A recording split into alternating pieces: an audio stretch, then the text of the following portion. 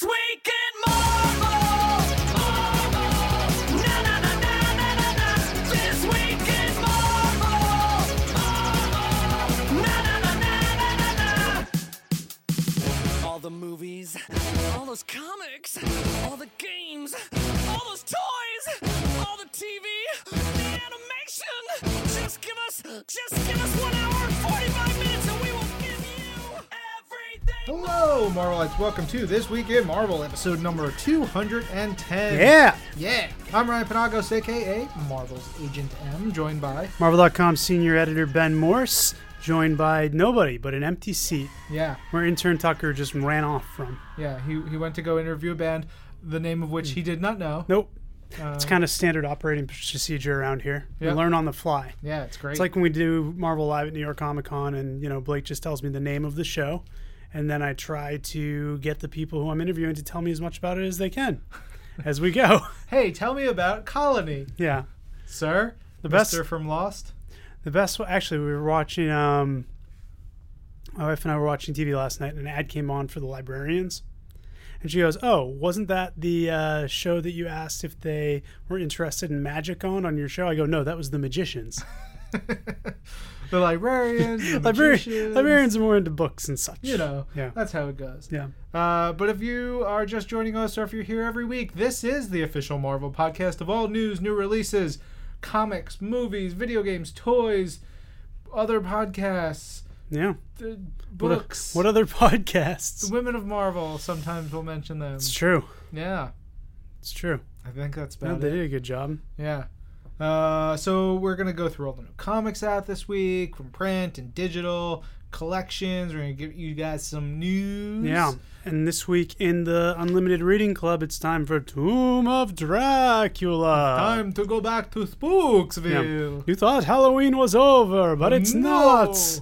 We have vampiric action to hit you with.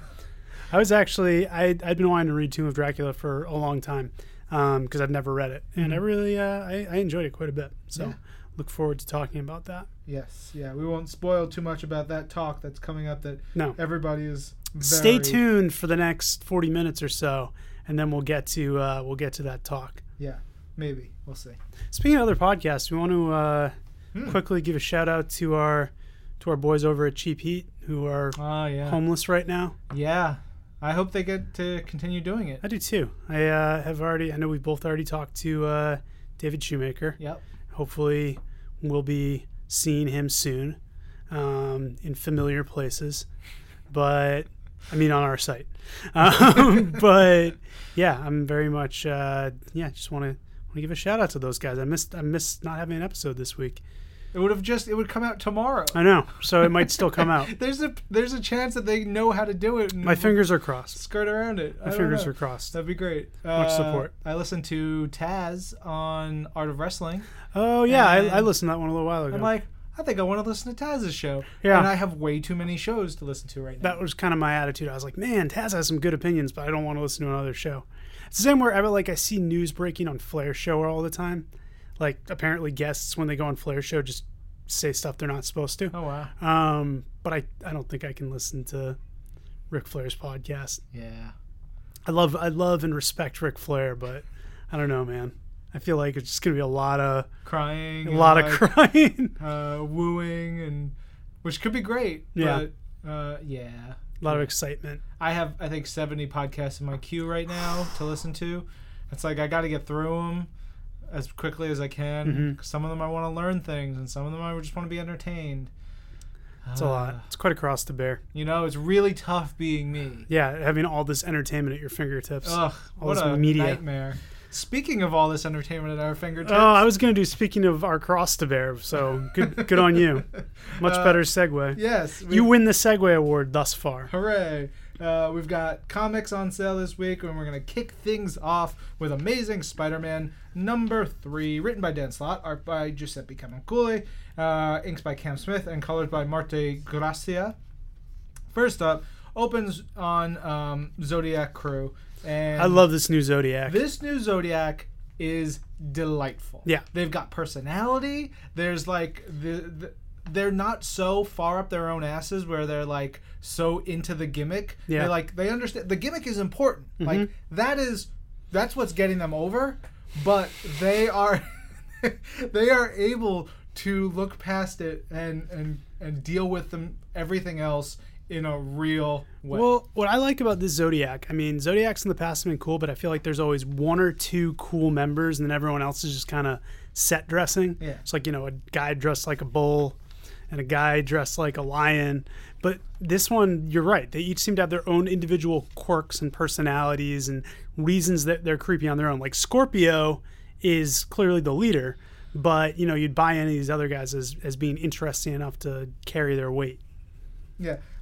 There is which one this is. Which one? He's the bullish type one, I guess. Yeah, is that Taurus? Sure. Yeah. I don't know. Taurus the bull. I don't know signs.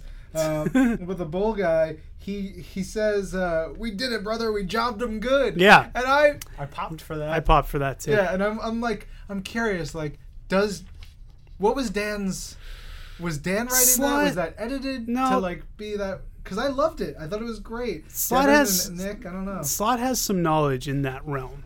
Yeah? I will say, yeah, because Daniels became such a big fan of his. I think he reciprocated a little. So that's awesome. I think he loved knows. it. It made me so happy. I think he got a big knows. kick out of it. Yeah, well, it makes sense that particular Zodiac member would probably be of that personality ilk. So yeah, we get to see where Parker Industries' new New York headquarters is, which is terrific. It leads to a big knockdown, drag-out brawl through the building, around the building. Really harsh, actually. Much harsher than I thought it would be. Yeah, like, dudes, calm down. And then it gets to this point where they're like, family, salud. Yeah. And like, I don't know. I love everything about it. It's really fun. We find out who's running the New York installation of Parker Industries, which I did not know. Yeah, and you know what?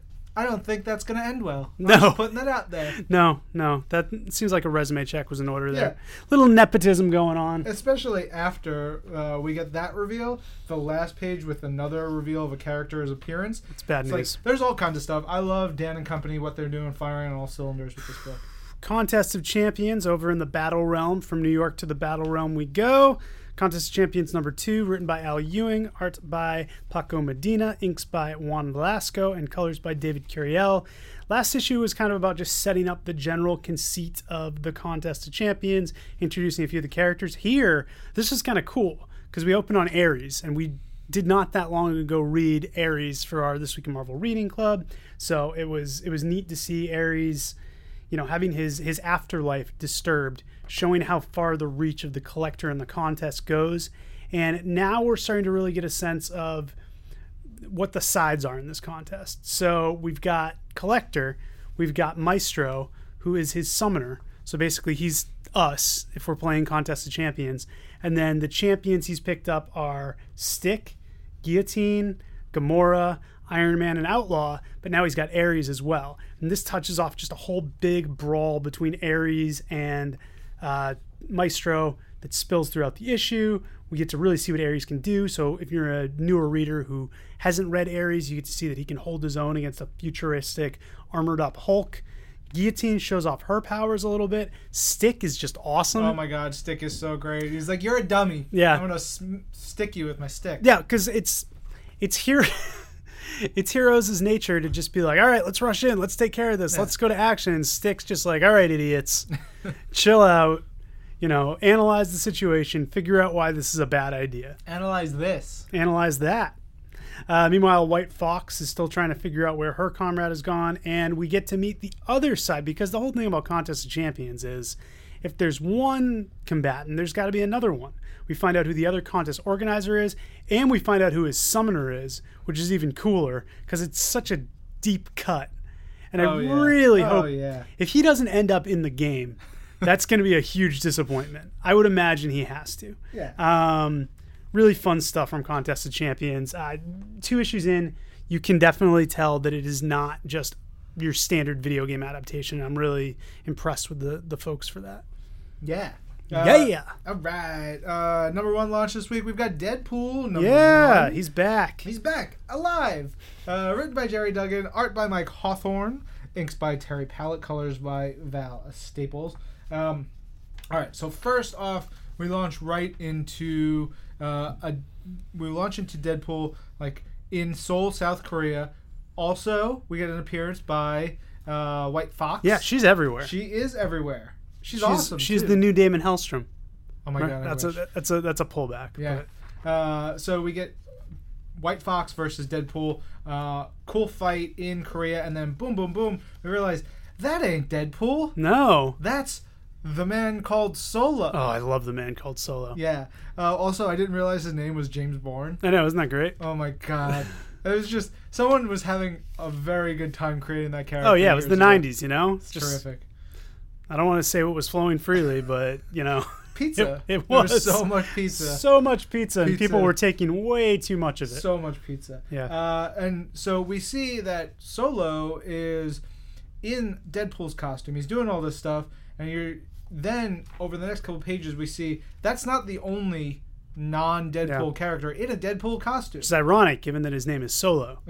Oh boy.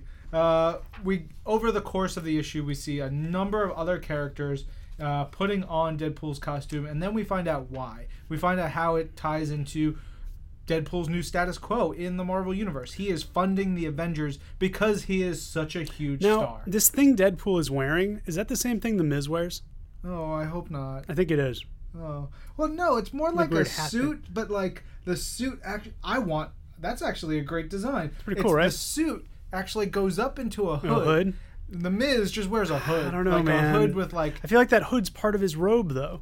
But he's not wearing a robe. He's wearing a suit. I know, but it's the same basic principle. Don't Miz him. What's your problem with The Miz, moreover? I don't know. Yeah. The Miz came up in a podcast we did with the Soska sisters. Oh, yeah? Yeah. They're friends with him. They call him Mike. They're huge wrestling marks. That's great. Awesome. Anyway, so back to the issue at hand. We get to see all these different characters who are part of this, for lack of a better word, new Deadpool core. Including one who crashes in, and it made me so happy. Yep. And big favorite around here. Yeah, there's some really weird stuff going on with them. It's great. We get little interludes from various characters who have connections to the Luke Cage bit is probably my favorite. Yeah. You happen to have it open right now, but that's probably my favorite little drop in. So good. Then we get to see Shikla. She's thrilled. Yeah, she's doing great. There's definite Bone Zone action that is inferred. Yeah, no Deadpool Bone Zone action. No, well, maybe not that we know of. Yeah, we get Agent Adsit in here. We get Sabretooth in here. We get the various other members who are part of the last the whole supporting series. cast. A whole bunch of supporting cast coming back, which is great. And then really creepy, ominous final page. Yeah, I really dug it, but it was like, whoa. This book's not getting soft. No, not getting soft. Another thing that's not getting soft is Doctor Strange, which issue number 2 sees him fighting the worms from Beetlejuice, right there on the cover, which is nice. I think I already made that joke previously, but I'm happy to do it again. Yeah. This one's written by Jason Aaron, pencils and colors by Chris Picciolo, who's just born for this book. Oh my God, you know what? This creative team really. This is the book for them. Yeah. Because it's Jason Aaron getting to just write craziness, and Chris Picciolo can draw anything. And he gives Strange, a level of wit he doesn't always have. He's not kind of the old stodgy Sorcerer Supreme. He's wisecracking, and he's joking around. He's got this great foil in terms of this girl who's come to him with, as he puts it, she had like mouths coming out of her head. They turn into demons. We find out they are essentially some sort of parasite from another dimension. Yeah. And she keeps the mouths on her head because they're like scabs, as he says. What does he say? You have suffered a supernatural wound. Think of it as a scab. That's why you still have mouths on your head. Ugh. So what we have to do is get a tour through the Sanctum Sanctorum. That's essentially what this issue is. A tour of the Sanctum Sanctorum. It's awesome because it's Strange leading this total neophyte through his weirdo house. And like jokes being made along the way, because it's equal parts funny and terrifying. Oh yeah. Like there's snakes here, but the snakes are like, the snake says, "Hey girl, what's up?" And the other one's laughed right. So hard. He says, "Hey girl, what's up?" And I like the Strange just goes, "Do not talk to the snakes." That's a good sample. We get Wong in this issue because Strange kind of just pops off halfway through. He just disappears. We don't know where he gets off to. Zelma, who is the girl, is still trying to negotiate her way through the house. She opens Strange's refrigerator, Nope. which bad is the idea. one thing he said not to do. She tries to stop the demons from doing it, actually, but they open the fridge, and I like that he says it's like, don't open the fridge because it's some, nightmarish realm to another dimension. Just don't open the fridge because I have really weird tastes. As he said, he goes, I have very esoteric tastes. So something jumps out and attacks her. Wong saves the day. Wong's as chill as ever. I like the way Bachalo draws Wong with really only having one expression.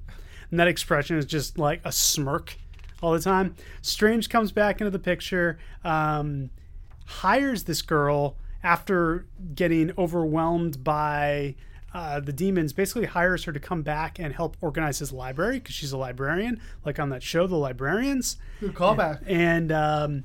But the ominous thing that's going on is that Strange tried to summon up a few spells, and I like that they use spells that we're used to him saying, like in this case, the Crimson Bands of Cyttorak, because I'm like, oh yeah, I've seen Doctor Strange use that spell all the time. He can't summon it up, and there's something bigger going on, like these demons and the fact that he's all scabbed up and the fact that he can't call it. Something bigger is going on. So this is a cool one and done story. It's basically just like, oh, the creepy house that Doctor Strange lives in. Yeah, but it's also part of a bigger tapestry. Definitely. It's like, it's a great issue if you want to give someone a sampling of Doctor Strange and like the breadth of the weirdness that can encompass that I would character. say even more than the first issue.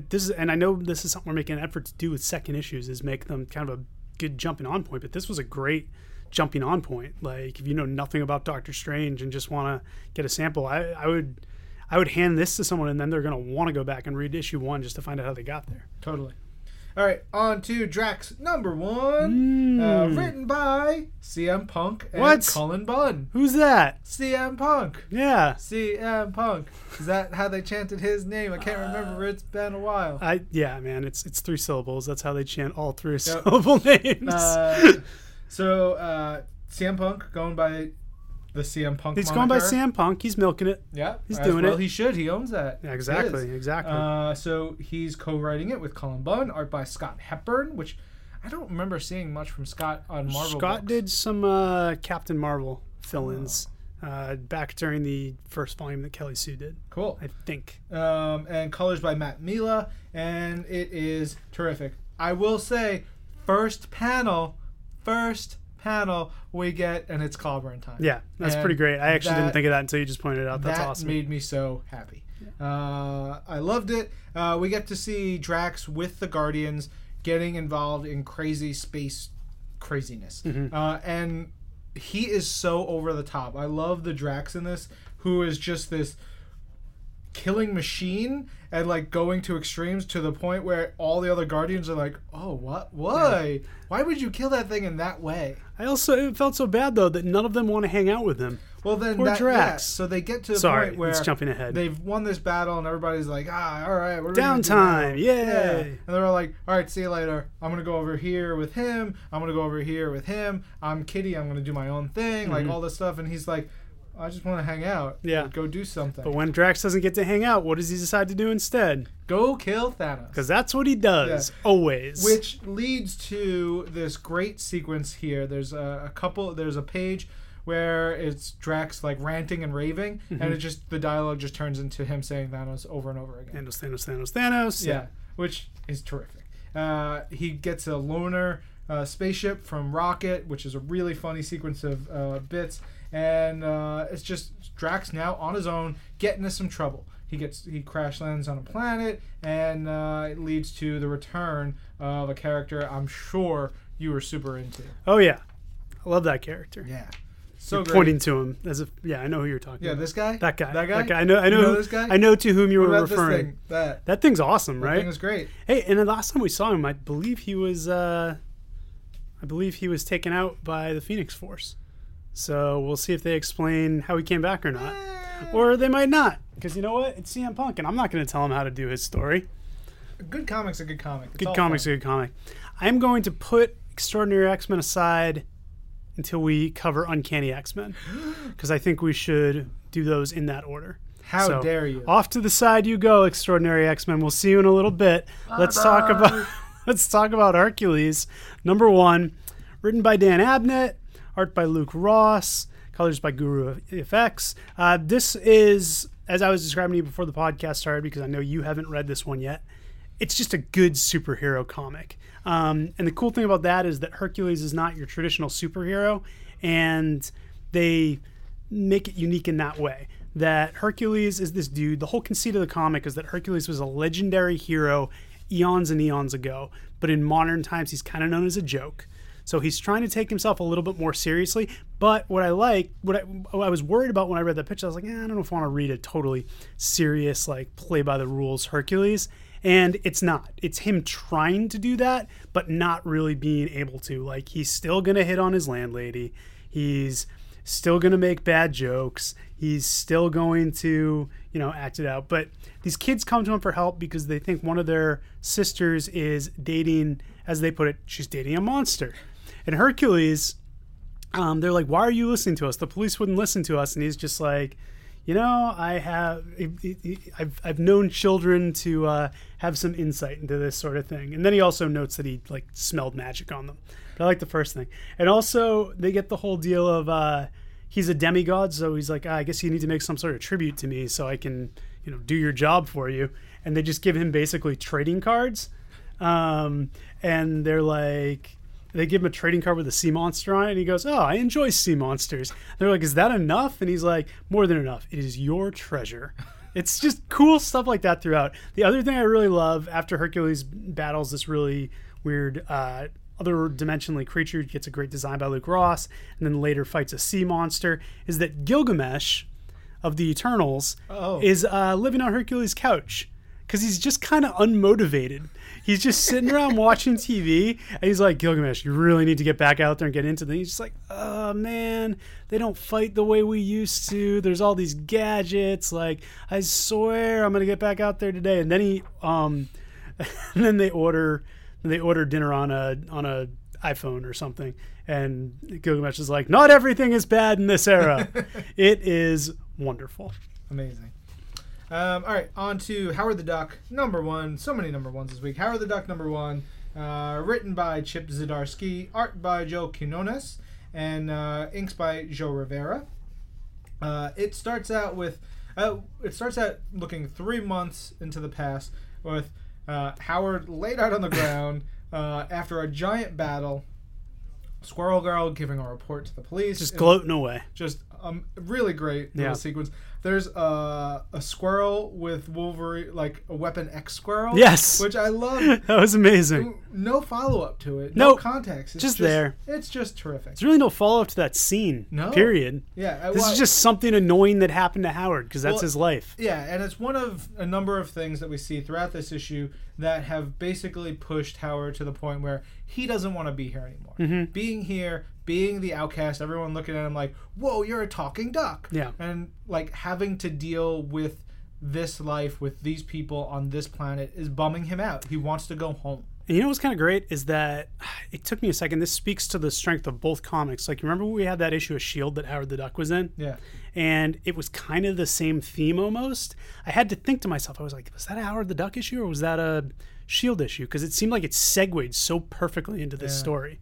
And I feel like that was the last Howard the Duck solo issue that we read. Yeah. So it worked out really nicely. Yeah. Just an aside there. And so, the bunch of these different events, they're really great. And we go into now where Howard and Tara are, they're traveling. And Howard's telling her, hey, we're going to go to this, we're going to go to essentially Disney World. They don't say Disney World, but whatever. This is, you guys who are listening, this is one-on-one right here. This is just us and you. Don't worry about it. Just don't worry about it. So he's like, yeah, I'll take you to Disney World or whatever, and we're going to go. Great sequence because Tara is a squirrel, so she changes her shape, and she's got a hat on. Yep. And there's this really amazing little bit with the hat and the shape changing, and I won't spoil it because it's delightful. Oh, man, I really want to. I wish we did spoilers sometimes. Never. We get appearances by Aunt May. Aunt May is a regular member of the supporting cast, which I think is great. Yeah. Because Spider-Man has a huge supporting cast, so we don't get to see a lot of Aunt May, so why not put her in Howard the Duck? She just wants to get out there and work. She wants to do something. Contribute to society. Totally. Yep. Doctor Strange in a great, 2 pages, just... Doctor Strange is all over the place this week. Really He's like the new White Fox. And then we go and we figure out what Howard's real motives were. He wants to go home. Yeah, he doesn't really want to go to pseudo Disney World. Yeah. And he's led Tara here because he needs help in trying to get... And also he wants to say goodbye. He does. He does. They become buds. They want to get to the nexus of reality. Nexus of all realities. All realities. Yep. Place where Man-Thing, used to just hang out and party. But he's not there. He's not there. No, he's in Howling Commandos. A couple of villains, a couple of no-goodniks trying to manipulate the nexus of all realities. There's a really cool little... Like, I love when we get these alternate reality cutaway bits. It's just, there's one in here with, like, 5 different realities, and it's super cool. Fight ensues. It's really terrific. I love the way they sort of develop the different powers going on here, like the way Tara uses her shape-changing abilities, some of the gadgets from one of the villains, all kinds of stuff. And then it sort of all flips around. You think that Howard's like doing it, he's made it, he's gonna go and deal with his stuff, and then boom, it's not quite that simple. No. To a last page of the main story, we get a hint at what's coming up, and 2 characters, and it's just like, what? And Howard even says, what? What? It's great. But that's not it. No, We there's got more. There's more. There's a second story with Black Cat and Howard and the debut. I think this is the first appearance. This is the very spanking new first appearance of... You want to say it? No, Okay. you can say it. Of a new character. Yeah. Named Gwenpool. I think she's on the cover. Yeah, she's on the cover. She is on the cover. Yeah. So this is her second appearance. Oh, It's her first appearance inside a comic. yes. But some funny, wacky stuff, and a lot of mystery to what is going on here. Yeah, I'm pretty confused. Yeah. I don't know who Gwenpool is. But that story is written by Chris Hastings, and art by Danilo Beyruth, Right. colors by Tamra Bonvillain. Yeah, and Gwenpool is going to be a backup feature in the first few issues of Howard the Duck before getting her own special. Yeah, first 3 issues, I think, Yeah. of Howard, and then, own special. Then off to her own deal. Yeah. All right, from Howard, we go to Invincible Iron Man, number 3. I can't believe we have 3 issues of this already. And Amazing Spider-Man. Those are both on... They both gosh. just debuted. I love it. I mean, they're amazing. Crank them out, man. Like, especially when you open the first thing you see when you open up Invincible Iron Man number 3 is this incredible page drawn by Dave Marquez. Dave Marquez, colors so probably good. Justin Ponsor. I think so. Yes, colors by Justin Ponsor. Just gorgeous top to bottom.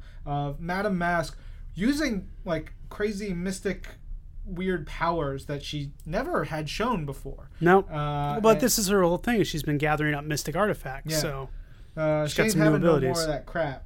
Yeah. She goes and she's tearing Tony Stark a new butthole. Ooh. Yeah, I said it. Saucy. Yeah.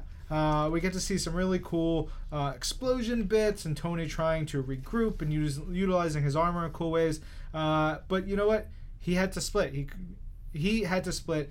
Madame Mask bounced. She was like, yeah, I won this one. You're done. Yeah. Like if we were looking at See trading ya. cards, like the old 80s, 90s trading cards, this would be Madame Mask 1, Yeah. Iron Man 0. Yeah. Totally.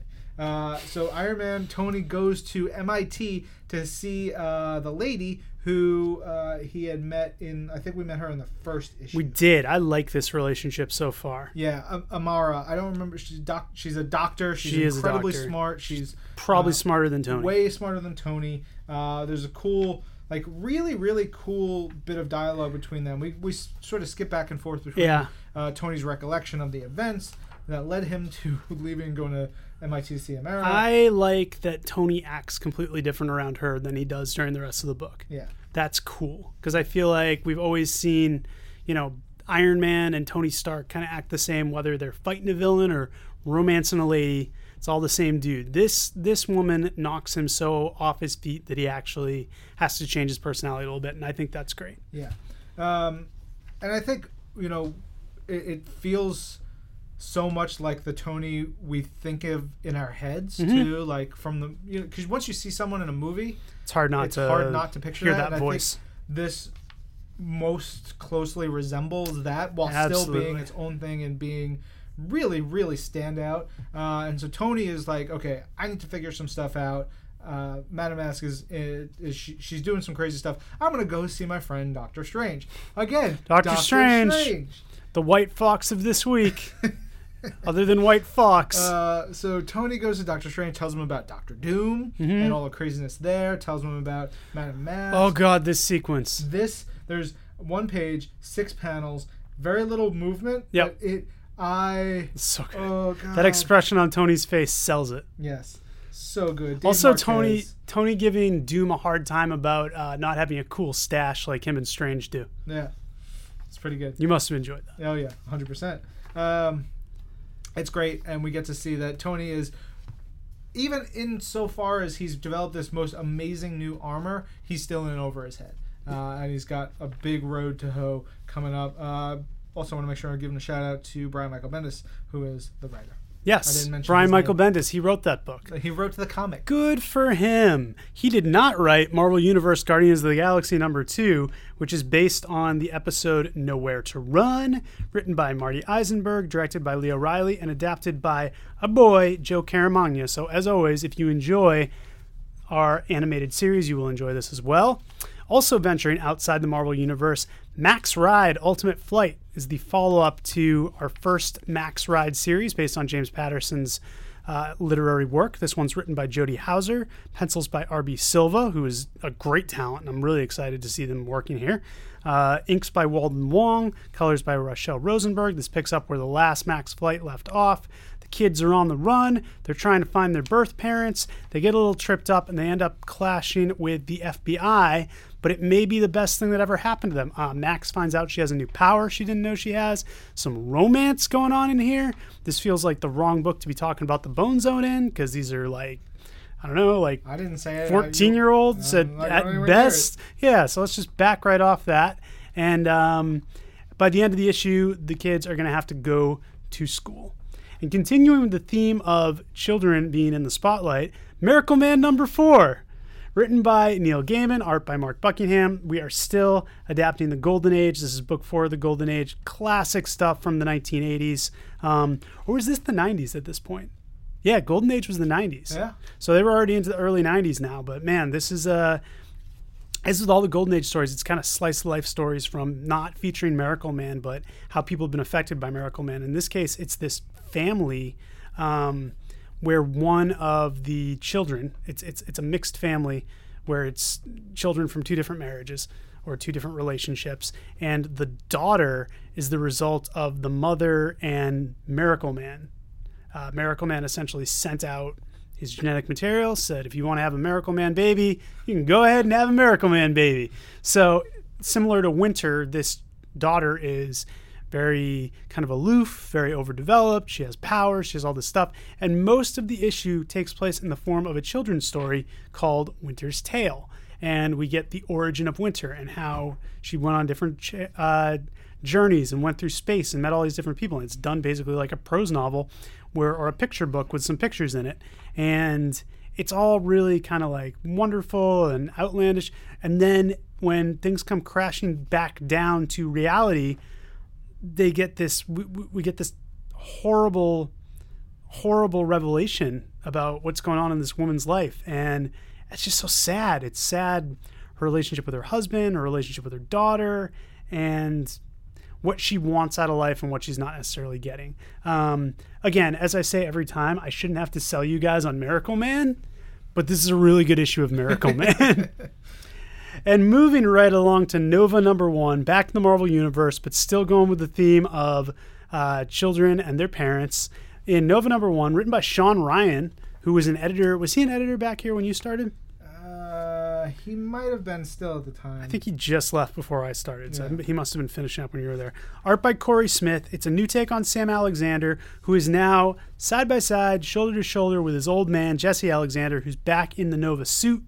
They are a team of Novas tackling disasters, whether that means they are rescuing cats from burning buildings, whether that means they're fighting aliens, whether that means they are trying to make excuses to their wife/mother why they've been out all night.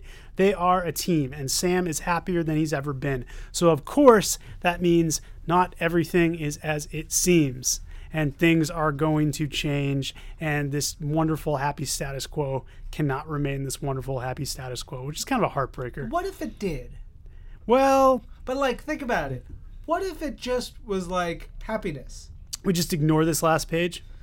maybe. Yeah, maybe. I don't know. Stay tuned, true believers. All right, on to Star Wars number 11, written by Jason Aaron, art by Stuart Immonen, and inks by Wade Von Graubadger, and colors by Justin Ponsor. So we are on Nar Shaddaa, right? Am I right? Am I right? Yeah, we're on Nar Shaddaa, which is just this awful planet, and it's a moon, I should say. And you've got Luke, who has been captured by Gracchus the Hutt and been thrown into this gladiatorial, just violent contest where he has to kill or be killed. And Gracchus pretty much is sure he's going to get killed because he's not a very good Jedi at this point. He's barely a Jedi. Maybe not even... I wouldn't even call him a Jedi. I think that's an insult to Jedis, personally. Then you got Chewie and 3PO who are trying to go help out. And then, boom, Dengar shows up. Who... Is this an established guy? Yeah. Okay. Yeah. I did not know him.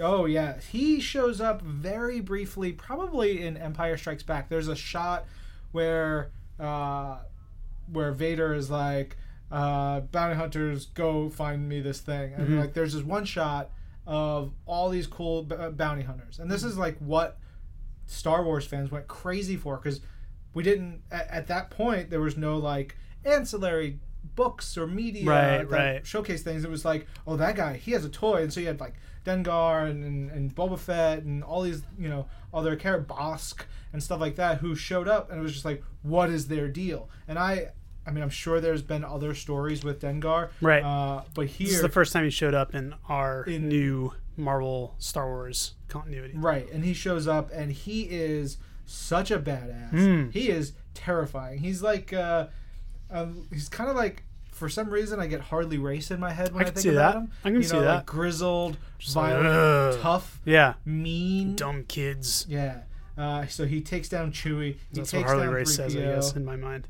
Calls everyone dumb kids. Yeah. So there's this great back and forth between Dengar and Chewie throughout the book. Well, we go over to Luke, who's captured, and he's trying to fight his way out, and he has to fight this horrible thing called Congo the Disemboweler. Congo the Disemboweler. I don't believe that's an established creature. Right. But I could be wrong. That sounds like a Jason Aaron creation.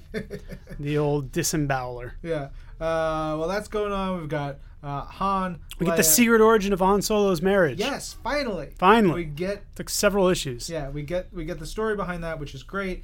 Han just being pitiful. Totally pitiful. Lots of battling, lots of fighting, awesome action, craziness, and just the last story page of this issue is incredible. Yeah. It made me so happy, and it was like, it's very cinematic. That Chewie we're home type moment. Yep. I felt just like that. Oh, so good. All right, Uncanny X-Men 600. We did it. I love this issue. Finally here. I love this issue. First off, written by Brian Michael Bendis. Huge issue. I mean, it's huge, like 40 gigantic. pages or whatever it is.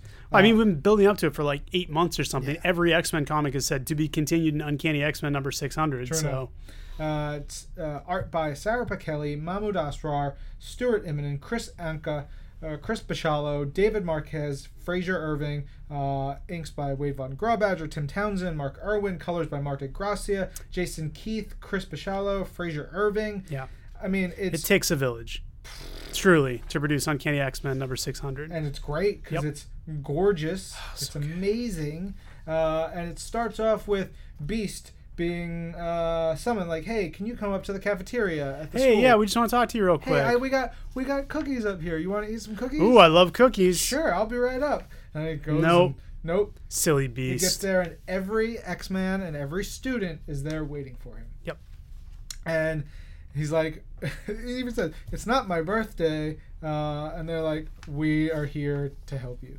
And he's like, is this an intervention? And they're like, yeah, this is an intervention. Mm-hmm. We're here because you need to stop being all the things you are right now.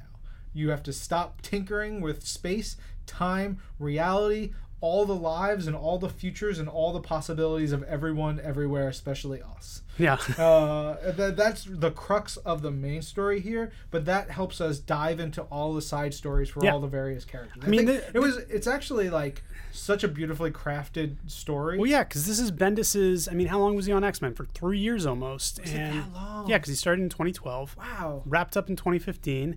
And this is every story that he's kind of left dangling between not just Uncanny X-Men, but all new X-Men as well. Yeah. He resolves them all here to some degree or another. It's great. We get a great moment with Colossus, Magic, and Kitty Pryde.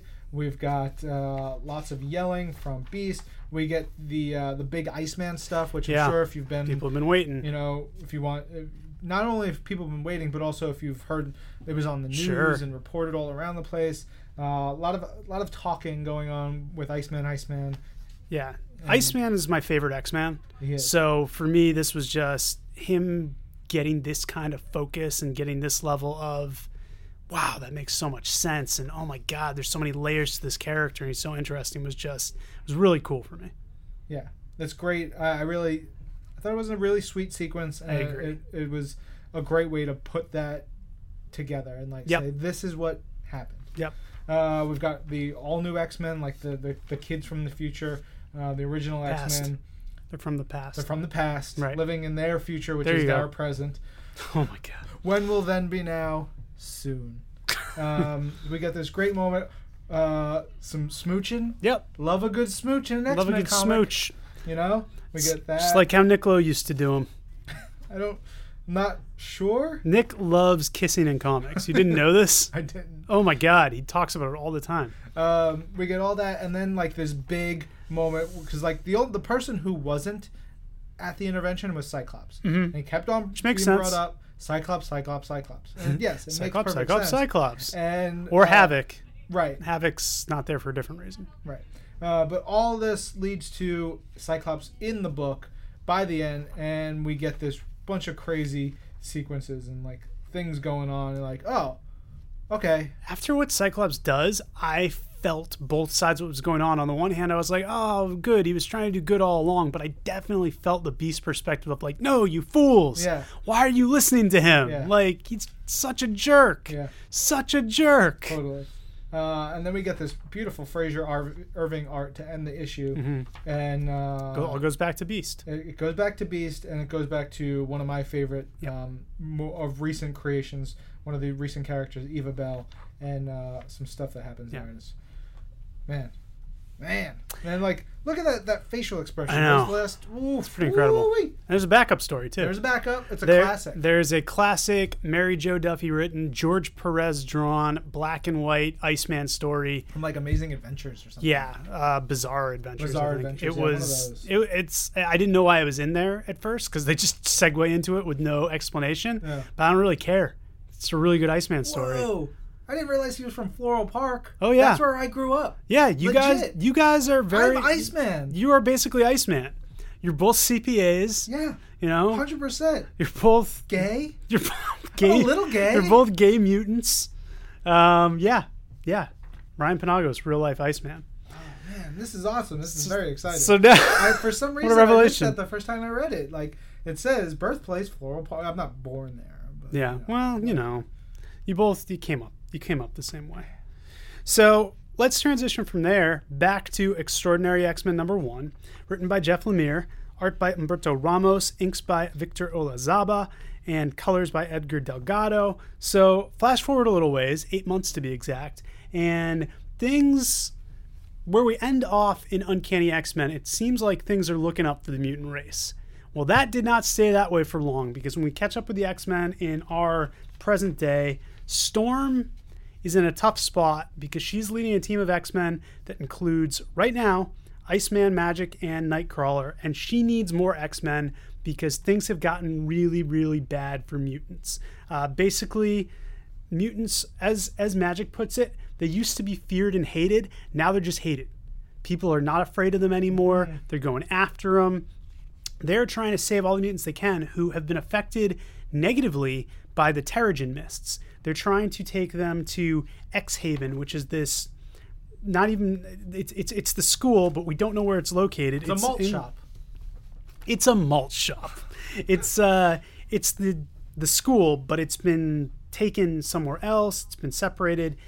Storm goes to try to recruit young Jean Grey, and through her, we kind of learn what has happened to mutants in the last 8 months. Meanwhile, in a phenomenal sequence, I love how Humberto Ramos draws Colossus.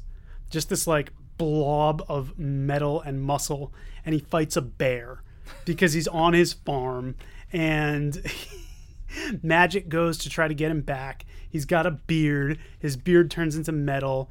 It goes perfectly from the sequence that they just had in Uncanny 600. Their relationship is very complex.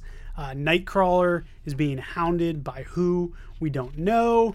Jean decides she wants a life of her own, but she does tell Storm how to find one other guy who might be a little helpful, who's a little familiar, but a little different.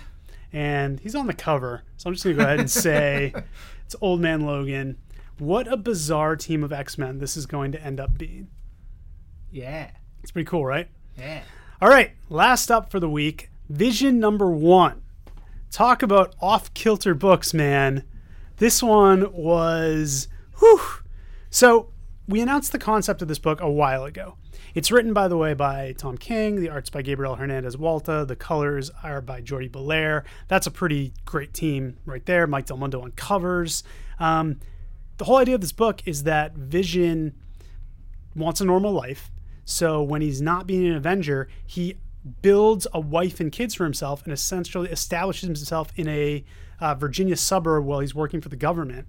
And so this book is about Vision, you know, a little bit of adventure, but more just this slice of life. What's it like if you're a synthesoid living? Like, how do people perceive you? How do these people interact with the fact that they were just created, but they're supposed to love each other? They're supposed to be a family. The kids are at school, and there's some fascination with them, but there's also there's fear of them, and people are just weirded out by them. The wife is not necessarily happy because, you know, she didn't ask to be created. She's just kind of stuck in this thing. But it's also just creepy because the neighbors come over and visit, and we get kind of like this just offhanded comment of what's eventually going to happen to them. And the Grim Reaper shows up, and it's Hernandez Walta's art. I'm so glad, so glad that he is on another book because he is so good. And this quirky vision that Tom King has, and we spoke to Tom King at New York Comic Con, and he talked about the Vision as this incredibly untapped character who's just fascinating, who's the heart of the Avengers, but, you know, what does he get up to when he's not an Avenger? Yeah, I'm having a lot of trouble describing this book, but it was really, really good. I was like going along, I'm like, okay, this is interesting. I'm seeing where it's going, and then it gets to that point, towards the end, and it took me so off guard, and which was great. It made me feel antsy in a good way. Like I was upset by what was going on, and it like made me go, oh my god, I need to like. It was one of those really gripping moments in comics. This really feels like a book where I have no idea where it's going. Yeah. It feels like, you know, it's so much more than the premise. I don't know. You guys got to read it. Write into us and tell us what you think. I think it's a very hard book to put a label on. And this is a really strong week, man. Yeah. I'm going to count them up. I got 1, 2, 3, at least 4 books that I'm waffling between right now. Oh my goodness. Doing my Twin of the Week. That's a lot of books. Dude, there was so much good stuff this week. I'm going to go with Uncanny X-Men, though. Just a big old awesome art filled jam. You know, we get some really good debuts this week, some really strong series that I think are going to have their time in the sun. But, you know, as kind of Bendis's farewell love letter, I'm going to give it to Uncanny 600 this week. It really is such a strong week. Mm-hmm. Like, I love all the launches, especially Drax and Deadpool and Howard. But the Iron Man number 3, so friggin' good. Yep. I'm going with Doctor Strange number 2. Doctor Strange number 2 was in my it was in my consideration. Yep. So yeah, really strong week. You guys go out and buy all our books because it's gonna really just give you such pleasure and us such money. We love the money. It's a win-win for everybody. Money. I don't think I can go high enough right now. My throat's too dry. Money. Collections on sale this week in print. Age of Apocalypse, War Zones, Avengers by Kurt Busiek and George Perez, Omnibus Volume 2 in hardcover. That's one of my favorite comic book runs of all time. You should read it. Blade, Undead by Daylight, which is this crazy collection of Blade things. It's not even really a collection. It's like 4 issues in a big old staple bound. Yeah. I don't know what we're calling that, but it included 1 issue that we're going to talk about in a little bit. So there you go. George Romero's Empire of the Dead Act 3, Guardians of the Galaxy Solo Classic Omnibus hardcover, Hawkeye Volume 5, All New Hawkeye, New Avengers by Jonathan Hickman Volume 2 hardcover, and Star Wars Princess Leia.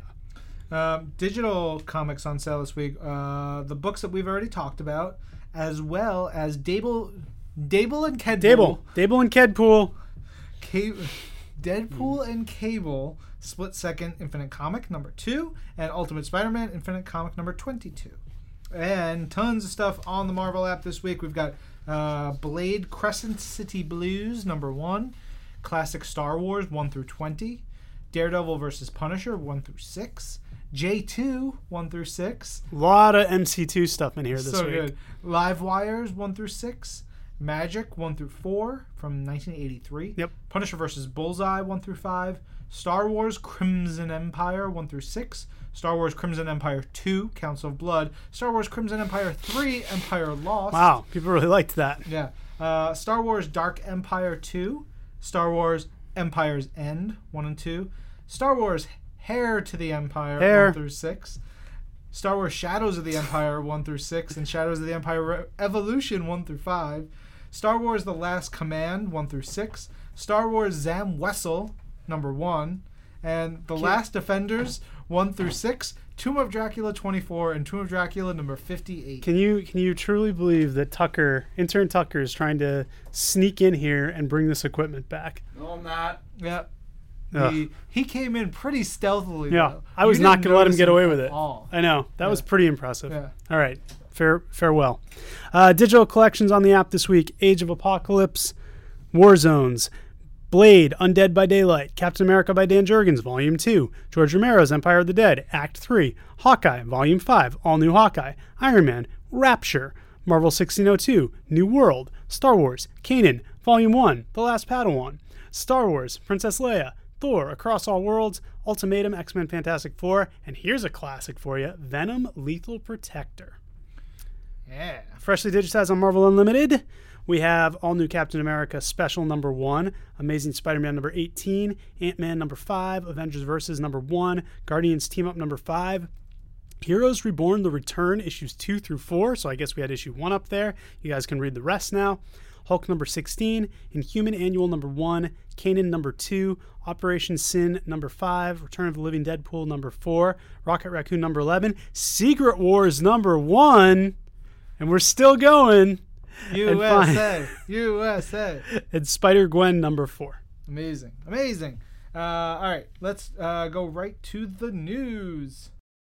And now, from Marvel headquarters, it's This Week in Marvel News. All right, Ben, what do we got?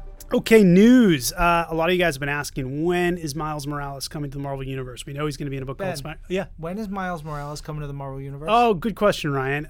He's coming in February 2016. Spider-Man number 1 debuts. We have the first pages anywhere from Sarah Pichelli. They are on Marvel.com right now. Speaking of firsts, we did our first Music to Marvel buy. This was a brainchild of yours. You want to explain what it is? Sure.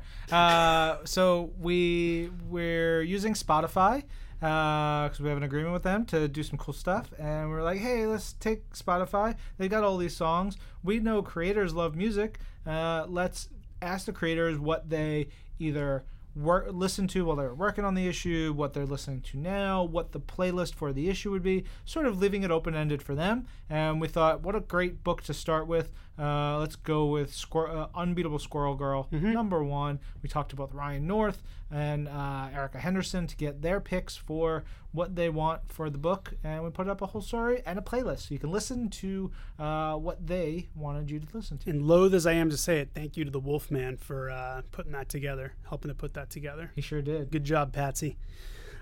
Speaking of the Vision, which we just were a little while ago, if you dug that book and want to go a little more behind the scenes, Gabriel Hernandez Walta and Tom King both spoke to us about not only the book, but also Gabriel's process. We showed some pencils, we showed some inks. It's beautiful.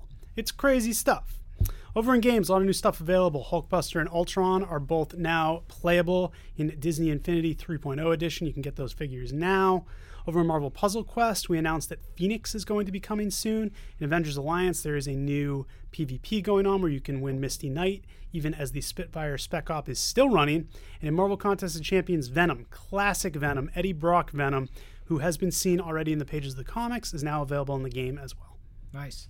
Just want to put a shout out that the Collector Core boxes are arriving right now. It's the Villains box. Ooh. And we did an unboxing of the box and did a video of that, posted it on our social media, on Marvel YouTube, on Marvel.com. You can check that out if you want to know what's in the box. If you don't, I'm not going to spoil it for now. But if you do, you go to the site, go to our YouTube. You can see all the cool stuff. It's awesome. I got a box and I saved all the stuff and it was great. The next box, I believe, is Guardians. All right. Sweet. Yeah. Let's kick it over to the West Coast. It's the West Coast, show me and the Wolfman. It's the West Coast, show me and the Wolfman.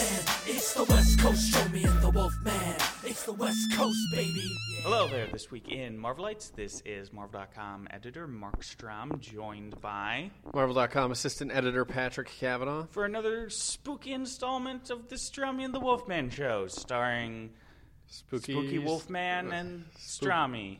Not so spooky Strami. Not so spooky Strami. It's not spooky. Well, it was spooky last week is Halloween. I think we missed the first week, though. Yeah, it's true. So we're making up for it here.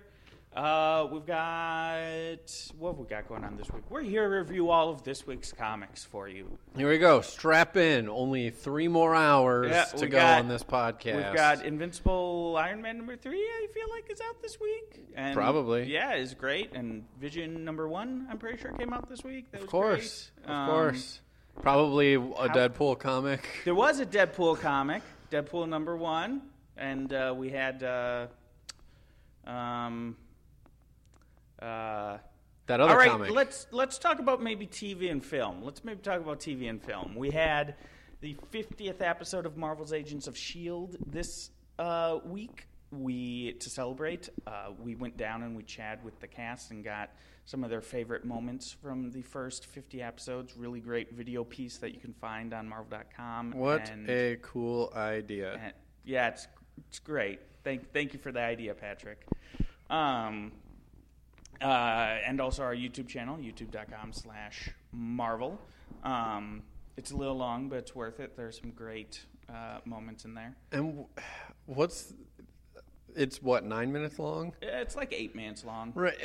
That's what our attention span is like, that we have to say, it's a little long. You really have to devote 8 minutes of your day. This isn't, I know you wish it was a minute and a half video, but to allow people to talk in any sort of coherent way. This is true. We are not sitting down to watch all 3 Godfathers in a row. Exactly. But it's a little long. It's like 8 minutes. So that's like... And it was actually a cut down because we actually had like 40 minutes worth of material for this. So we'll actually be releasing some other shorter bits, maybe like 7 minutes.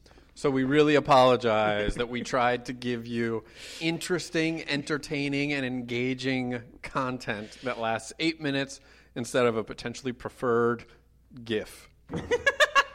Can we just boil the 8-minute video into a series of GIFs? Actually, you probably could get a couple of good GIFs out of it. Fair enough. Like Ian and his dog? Ian, that's actually Elizabeth's dog. Oh, really? Yeah. Oh, boy. That's the joke, is that's Elizabeth's dog. What's the dog's name? Do you remember? Maggie. Maggie? Maggie. Yep. Maggie is Elizabeth's dog. Maggie Gyllenhaal? Not Maggie Gyllenhaal, just Maggie. Fair enough. Anyway, yes, we also had a great episode this week. Some big revelations. And we will actually be putting out a featurette later this week or maybe early next week, exploring the visual effects process behind that big revelation. I'm not going to spoil what it is because maybe you DVR'd it and haven't watched it yet. But For those of you that have seen it, you know what I'm talking about. There's a transformation at the end of the episode, and we talked with the lead visual effects director, Mark Kolpak, as well as the actor that was involved in that. Or actress. transformation. Or actress. Is an actor. That's involved in that transformation. And we had a new this week in Marvel's Agents of S.H.I.E.L.D. this week, of course. Again, to celebrate the 50th episode, I chatted with star Clark Gregg, along with executive producers Jed Whedon, Marissa Tancherone, Jeffrey Bell, and Jeff Lowe. Looking back, it's about it's a longer installment, about 40 minutes this time, because we sort of do a retrospective of the entire series and go back to its beginnings and its origins and how characters have transformed. Lots of great stuff in there. Check it out. And moving over into the world of Marvel's Agent Carter, we announced, well, I'm about to post, so by the time you're listening to us, it will be announced that Ken Marino will be playing Joseph Manfredi in Marvel's Agent Carter, a mob boss, one of the leaders of the Maggia out in Los Angeles back in the 40s, where Carter is set. What's your favorite Ken Marino role? Because you wrote it up, you had to write up the release or whatever, or the article, so you were probably browsing his credits. It's Wet Hot American Summer. Yeah. Obviously. Yeah. That's a good choice. It's a very good choice as Victor in Wet Hot American Summer. He was also great in Veronica Mars. Oh, man, that's right. He was in Veronica Mars, wasn't he? He was, and in Party Down. I never saw Party Down. Rob Thomas. I know. Not from Matchbox 20. No, Different Rob Thomas. The other Rob Thomas. The TV writer Rob Thomas, not the songwriter Rob Thomas. But that's cool. I'm excited about Ken Marino. I'm excited too. He's my favorite quarterback from the Miami Dolphins. Oh, man. You lost it. Oh, boy. You lost his train of thought. No, I'm excited too. I know some stuff about his role, and it'll be highly enjoyable if you like Ken Marino. I think that's everything I got for TV. Do we have a new episode? Yeah, Marvel's Guardians of the Galaxy, brand new episode this Saturday at 9:30 p.m. on Disney XD. In this episode, Gamora kind of turns on the rest of the Guardians and manipulates both Nebula and Karath to kind of get what she wants. So it's definitely this big, heated kind of sibling rivalry, double-crossing. It's a Gamora-centric episode, and Gamora shows her acting abilities, and you don't really know where her allegiances lay. Lie? I think that's lie. I always get confused about lie. You won't be knowing which way she gonna go. Yes. I believe that's the proper grammatically way of saying correct. It. Yes. Yeah, so tune in to that brand new episode this Saturday at 9:30 p.m. We'll be posting a clip of it, so you can look at that as well. Are you chatting with Whacker after this, or No. All right. No. They were disposed. All right. Indisposed? They are disposable. indisposed. They are disposable. No, indisposed is. They're in the garbage disposal. All right. Thank you all for listening. As always, we'll be back in 7 more days. Until then, have a splendiferous weekend, a splendiferous week. And as always, I apologize for the Wolfman. TWIMURC! TWIMURC! TWIMURC!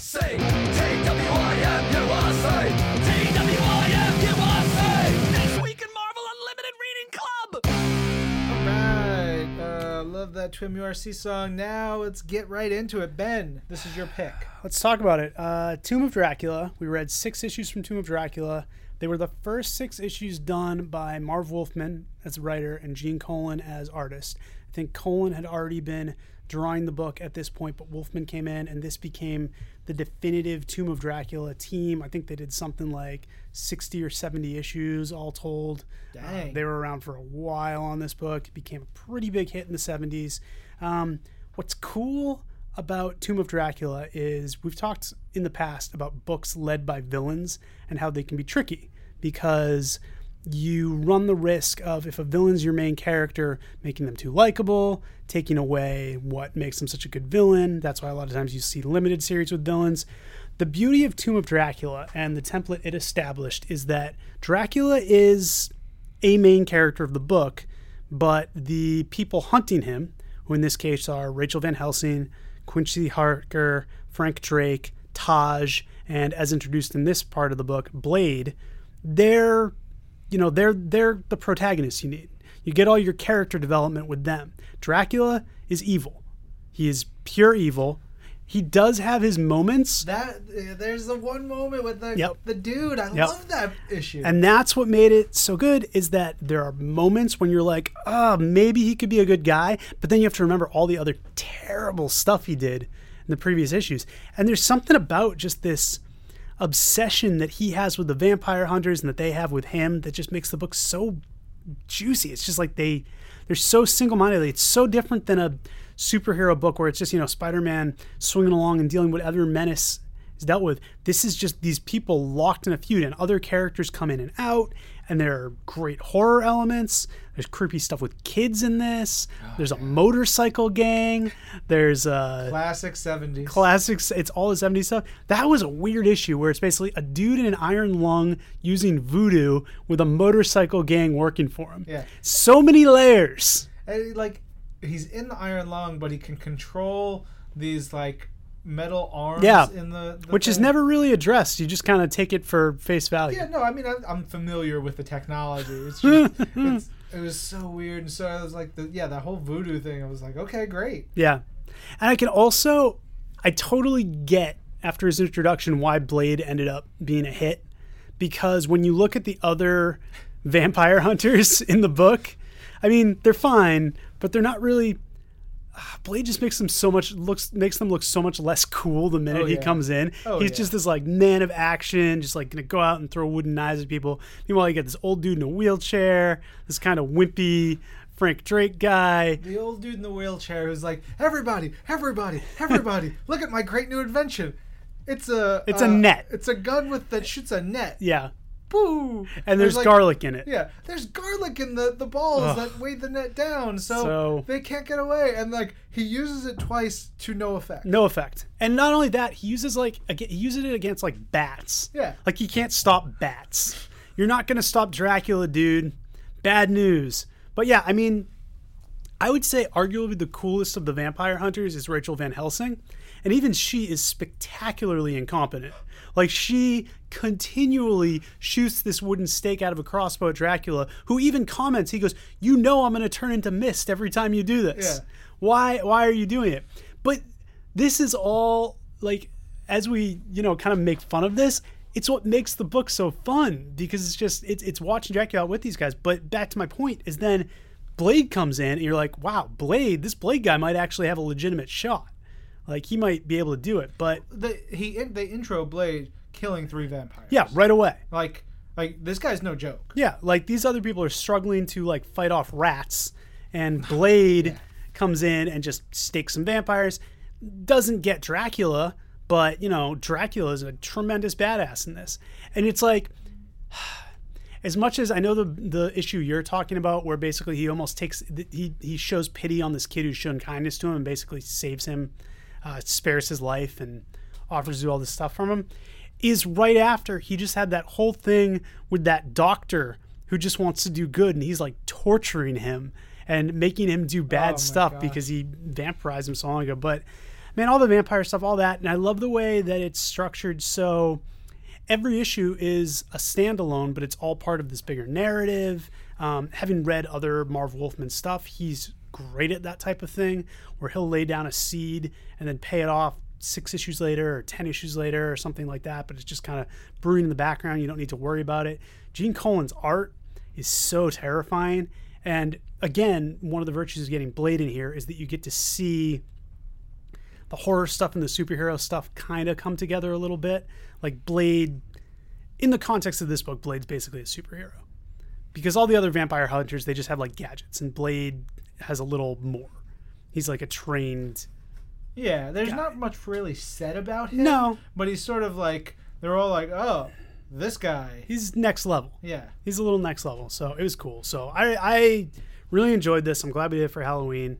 It was a fun pick. I can see myself going back and reading more Tomb of Dracula, to be honest with you. Yeah. The Gene Colan art is so perfect for the time. Yes. It like I remember watching. I wasn't around at this time, but like when I was a kid watching like old horror movies, they looked like this. Yes. They had this color palette, this sense of dread and foreboding, like just in the way they looked and the way they were paced and the way they felt, that this ties into that so well. And Yeah, it's agreed. like it's so pitch perfect. Yeah. It's like I think he's lauded, but he's so underappreciated Yeah. at the same time. Yeah. Yeah. And these guys are you can see why they stuck around and why they ended up being so successful in this book. Something totally different. Yeah. The last issue that we read, number 12, was like there's a huge turn of events. Yes. And I was not expecting that. Like that was, to me, I was like, holy crap. Like that was really intense. Very like by the end, like it's just like escalating and it's just like, whoa, wait, what just happened? The interesting thing is I randomly found, remember the Marvel handbook we put out on vampires like 5 years ago? Sure. All right. So there's a vampire handbook we put out. And so I just kept it around my house and I like read it cover to cover a few weeks ago. I was just fascinated. A because whole handbook cover to cover. Yeah, I mean, it took me like 3 weeks to do it, but like the point is I got it done. It was just, I was so fascinated by it because this is a realm of Marvel that I have no familiarity with. Yeah. And there's dozens and dozens of vampire characters. My point being, I knew that was going to happen because I read about that particular character, but I had, instead of being taken aback by it, what happened to me was I was waiting for this to happen. It was like a friggin' sword hanging over. I was like, ooh, I know something bad's going to happen here. I wonder if it happens in this 6 issues. Right. I wonder if it happens down the line. So when it did happen, or basically every time that character showed up, I got freaked out because I was like, oh God, I know what's going to happen. So it was good. Yeah. Just, well done. Good pick. I'm glad we had this one. Yeah, very different. You guys had a lot to say about it as well. Yes. Let's dive right into that. First one is from an Yeah. Agent Coulson who says, Is this the Agent Coulson? I don't think so. Because Okay. the real Agent Coulson wouldn't be harping on this. He says, it should have been Robone Zone, not Robo Bone Zone. I disagree. Yeah, because totally. I made it up. Yeah. So we're going with Robo Bone Zone. The innovator. Yeah. Chad Bad says, spending my evening with Dracula. Oh, terrifying. Chadwick, bro, what'd you think? You got to follow up. I want to know yeah. what you think. Yeah, but this next one's pretty good. Yeah. Cop Heavy Camo Short G's says, oh, what a rush. And has a panel for from where Dracula say, for now you must face my legions of doom. But I love that it's just a bunch of kids. I know. Oh, that was so great. Yeah. Do you say Road Warriors or Legion of Doom?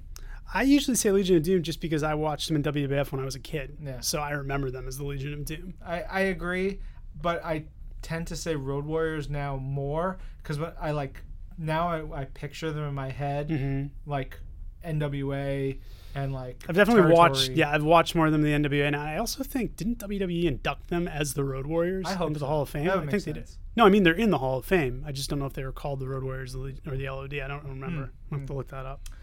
So Cap Heavy Sticking with the theme. says Blade looking like the Godfather's mystery partner. You dig? Yeah, that was something you were wondering a lot about, how people would react to Blade's original costume. Oh, People man. seem to like it, actually. You know what? There's a good comment that we'll get into at some point. Okay. We'll talk about it more. Okay. DJ Fanko says, Dracula, this bites, #rimshot. Boo. Bats and rats and splats and a dude in a wheelchair mentoring vampire hunters? Yes, please. It's poetry. It's beautiful. Oh, they were so close to getting Drac, but the more they tightened their grip, the more he slipped through their fingers. That was the other thing about this. I got so frustrated for them that I'm just like, oh, you guys cannot beat this guy. You've followed him as a weakened bat flapping Yep. around. You followed him where he's gone. You can't put him down. And that's the other thing, is realizing that Tomb of Dracula is like 80 issues long. I was like, oh my God, I kind of want to read more of this, but I don't know how much I can take of these people just being unable to beat this guy. Like, it's not like reading X-Men and they maybe have trouble with Magneto, but they ultimately defeat him. Yeah. Like, they never really, they get little victories, but they never really get a win over Dracula, which is kind of great, but kind of frustrating too. Edith was wearing a crucifix. Dracula said he couldn't get closer, but then he backhands her. Not cool. # rules are tools. I think the whole thing, though, you got to remember, Dracula was in a church for a bit. It's not that he can't do anything. It's that it's just really uncomfortable for him. So he could do that. It probably just hurt him a lot after. It's like when you punch someone and you like break your hand. I've never done that. But, it's kind of the same deal. Have you seen What We Do in the Shadows? No. I have no idea what that is. My highest possible recommendation. This is a horror movie of some sort? It's a documentary. Oh, okay. A mockumentary. A mockumentary. About vampires boy. in New Zealand. That sounds like fun. I bought it on recommendation. I have no regrets. It is one of the funniest movies I've seen in years. Okay. It is incredible, but like, especially now having read this and like playing around with like the vampire stuff in your head, I think you'll get a big kick out of it. Okay. I think it's on Netflix now too. What's it called? What We Do in the Shadows. What We Do in the Shadows. All right. Note taken. Quincy Harker's team of vampire hunters seem reminiscent of the X-Men. And then there's a Tumblr post, which, as we have mentioned, we can't see. How are they reminiscent of the X-Men? I don't know. Maybe because it's just they're not even that. Oh, hold on. DJ Fanco explains it. He says, not to be too obvious, but balding mentor in a wheelchair. He's not balding. He has like a full head of hair, doesn't he? I don't know. He's Decent a ratty head of hair. old dude. He is a ratty old dude. Balding mentor in a wheelchair, check. Uniquely talented youth, check. Sent out to battle, yup. They're not really young, though. They're adults. Like Frank Drake and Rachel Van Helsing, they're grown-ups. They even have a beast, Saint, the dog. I like how Quincy Harker says Saint's name like every time he shows up. He's like, Saint, don't do that. No, Saint. Wait, Saint. Yeah, I mean, he's wearing a hat. He's definitely got hair. Yeah, he's got a beard. He's got hair. We're looking at him. He's wearing a great he's great. Scarf. Yeah, he's doing fine. Yeah. He's having no Here problems. he's got some balding. He's got Yeah, I mean, he's got a receding hairline more than he's balding. I would say those are two different things. Sure. All right. Well, Dracula is the protagonist. I think Saint is the underappreciated hero of this series. Loyal, true, and brave. Oh, Quincy, bad move. Children aren't weakened by garlic. It only amplifies their halitosis. Oh. Poor Quincy. Thankfully, Rachel Van Helsing was around. If not for her, the entire party would have been murdered by ensorcelled children. 5 twin points for using ensorcelled. Yeah, great use of ensorcelled. Series did a great job managing different characters. Everybody seemed to have a great moment of their own. Oh my, Blade had a fantastic first issue besides his look, despite his look being a product of the time. We're going to talk more about that later. He was chewing up every page he graced. Other vampire hunters looked like punks comparatively. This is basically what we said. Even Dracula acknowledged his badness as one of the few to take such a strident attitude. # Blade isn't impressed. Yeah. There's also a great moment in one of the second to last issue, I think, or the last issue, where Blade's like hanging out at home. Oh yeah, his gals around. His lady Saffron. Yeah. She's like, hey, let's have a drink, and he's like, we gotta go out in half an hour. She's like, half an hour, we can get a lot done, or something like that. Yeah, and it's great. Blade's just like, okay, baby. And then he's like, Funko, I gotta go. Bye. Nope, gotta go kill Dracula.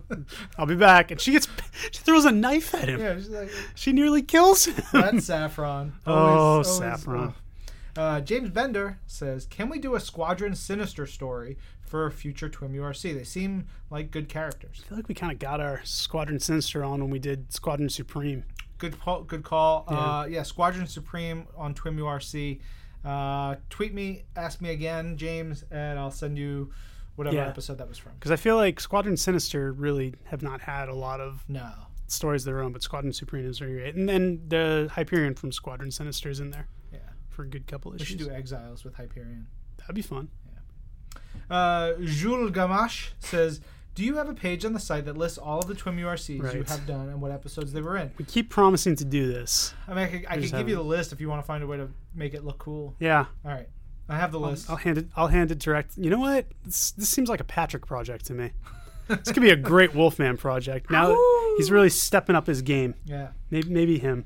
Nolan Hitchcock says, always thought the original Blade costume was weird, but seeing it in context, though, drawn by Colin, it actually works. That's a good point. So that's the one that, like, yes, Colin makes it work. he makes it work, and it works in the story. Like, I think it gets a bad rap because he's got the glasses and like the colors and stuff, but on that cover is the first thing you see. When you actually see him moving around in it, seeing him doing badass stuff. Yeah, he's got, and he stores all this stuff in the jacket. It's functional. It works. Yeah, I agree. I seen someone else. I think the other thing was if someone draws it today, they're not going to take it seriously. Like when we see it in flashback and like issues of Deadpool and stuff, yeah, it looks ridiculous. But Colin, when he was drawing it at the time, drew a very true to life, like this is what this guy would look like. Yeah. And Nolan says, these stories have been fun, but the Gene Colan artwork is the real star here. He was so good. Yeah. Agreed. Old Man Lash says, reading this week's Twim URC via some classic UK reprints. Waits for Agent M to do his Brit impression. He's waiting. Hello. Oh, let's read some Dracula Lives, eh?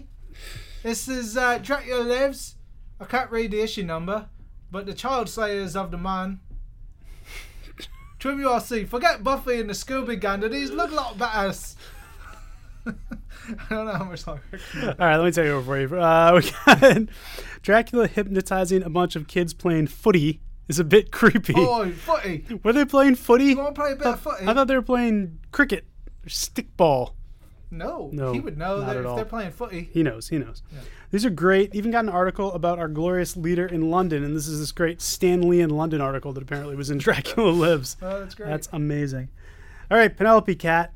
Super excited that this week's Tomb URC selection is Tomb of Dracula 7 through 12. I've been looking for an excuse to read Tomb of Dracula for years. I first became a fan of Wolfman's work at another company, I hear ya, and loved horror stories he did there with Colin in the 80s. That's right. They did another book together after they were done with Tomb of Dracula. I'll talk to you about it after the show. Sure, I don't know what it is. That particular series, from the other company, was the most intense horror story I had read up to that point in my life. Later, I read about Tomb of Dracula in Amazing Heroes magazine. I loved their descriptions of Wolfman's novel-length stories. In high school, I decided I would work on collecting the entire run, but I never got very far. High school budgets. I did buy all the Essentials books, haven't read them all. Hashtag sidetracked, hashtag not enough time. I did read the Epic miniseries revival, but always meant to read the classic. Now I'm motivated to get to work on the original. What's the Epic miniseries? I think that just when Epic was running as like a 80s Epic? Yeah, I think 80s Epic had a Tomb of Dracula series because this one ended in the early 80s. Didn't have a chance to comment on issue 7 and 8. Going to start talking about issue 9 and then go back when I have time. Issue 9, love the juxtaposition of Dracula talking about finding an elixir to heal him compared to the images of the reality. Yeah, that was cool. Oh, yeah. Where he's describing to the townspeople like, oh yeah, I got sick and I took some medicine. Yeah, it's yeah. really flashbacks of him drinking people's blood and terrorizing people, and it's awful. This issue added layers of complexity to Dracula, showing that he really could carry his own series. He's not just a hunted target. Clearly, the book wouldn't have lasted 70-plus issues if it had just been about who Dracula was going to kill each month. Wouldn't it, though? No, probably not. Amos Straunch, Night Watchman, has the best name I've read all day. Yeah, without a doubt. Best name I've read all week. Always interesting to see the first appearance of a major character. Glad Blade ditched the green jacket. Information about Blade seems sparse. How did he know to find Dracula on the ship? Even I wasn't sure what he was doing there. He's got the Blade phone. Someone calls the Blade hotline. He's got a lot of tips, a lot of informants, a lot of things like that. Blade's a guy in the know. Don't worry about Blade knows people. Don't worry about it. Issue 11. What happened to my henchman? Oh yeah, I left him to die on the ship I blew up. Slipped my mind. Hashtag what a D-bag. That was one of my favorite moments. I mean, he was terrible to him throughout those first couple of issues. But I mean, from all we know about Dracula, that's kind of his thing, right? He's not really good to his hired help. He's not a people person. He's not a people person. He doesn't need to be. He's Dracula. Yeah. Reynaldo says, loving the tropes of the supernatural verse, constantly abused graves, Drax's dog's body, and the silent but strong manservant Taj. Taj. Yeah. Those are I like all Taj. classic things. Yeah. I feel like Taj would probably meet a gruesome end at some point. Again, having read the vampire thing, yeah. Oh, you got to tell me. I want to know. I'll tell you after. Tell us all. Tell us all. Pretty much everyone in the vampire group eventually gets turned into a vampire by Dracula. Like, he's just relentless. Taj ends up it turns out that he has a son who's a vampire. Like, he has a son who was, like, made a vampire when he was a baby, and that's the reason he does all this. And his son is, like, kept alive back in some village. So he goes back, and the villagers find out about his son, and they stake him, and Taj gets all disheartened, so he goes for like an all-out strike against Dracula, and he ends up dying, and Dracula brings him back as a vampire. Same thing happens to, like, something happens to Rachel Van Helsing. She gets turned into a vampire. Dang. She fights the X-Men. Frank Drake's the only one who just stays human. Forms the Night Stalkers with Blade and Hannibal King. But Gets yeah, played by Ryan Reynolds. gets played by Ryan Reynolds. Was he Frank Drake? No, he was No. Hannibal King. Oh. Frank There's Drake. no Hannibal King in here. I think he shows up later. Ah. I think he shows up down the line. Hmm. But yeah, nothing good happens to any of these people. Quincy Harker like blows up his wheelchair trying to kill Dracula. Like literally sets an explosive in his wheelchair. I think that's the final issue. Jeez. He blows him up, but eventually Dracula comes back. Dracula's like, what was that? You Oh, dumb. yeah, you idiot. Uh, What is this? It blew up and turned into a net. Not really. Oh. Maybe. I don't know. All right, last comment of the week. We've got Zach Ritzman saying, I was just joking about that Blade appearance being a costume for Blade and Marvel Heroes. Wish I could rock it. Hashtag Blade's winter wardrobe. That's right. Blade just came out in Marvel Heroes last week, and you can get both his modern day costume and his original costume. Yeah. So that's pretty cool. Get all the Blade you can. Yeah. Blade is everywhere. Gosh. All right. That was a good one. That was a good Tomb of Yeah. RC. It's your turn, Mr. Penagos. Yep, I'm going easy this week. And I figure we've got this little movie coming up called The Star Wars. We keep talking about it, so let's dive right into Tag and Bank. Oh, yeah. We'll do Tag and Bank. Tag both. and Bank. I think they're both on there. Yeah. Both What limited is it, like series. 4 It's like issues? 4 issues Yeah, total. that's easy. So it's going to be super easy. Beautiful. It's a lot of fun. It has no, as far as we know, no consequence or relation to anything. Yet. Yeah. But I mean, it's out of continuity at this point, I guess. yeah, but I think it was. You guys will read it. We'll talk about Yeah, it. let's talk about it next time. Yeah, and maybe that's not the only Star Wars we do by the end of the year. Yeah, there we go. Cool. Cool. Thank you guys. I don't know what we're gonna do next week because I'm not really here much. Probably going to be me and somebody else, so look forward to that. This is Marvel. We are Universe.